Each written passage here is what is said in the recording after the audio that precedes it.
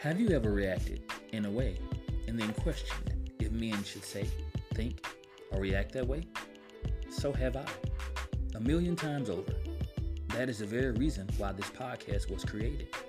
To challenge the thinking of what a man is, how he conducts himself, how he loves, show love, and how he displays his emotions.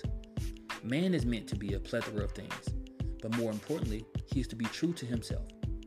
Welcome to Modern Mediocrity, a millennial's view, where authenticity, vulnerability, and forthcoming is welcome. I hope you plan to stay for a while, because we do too.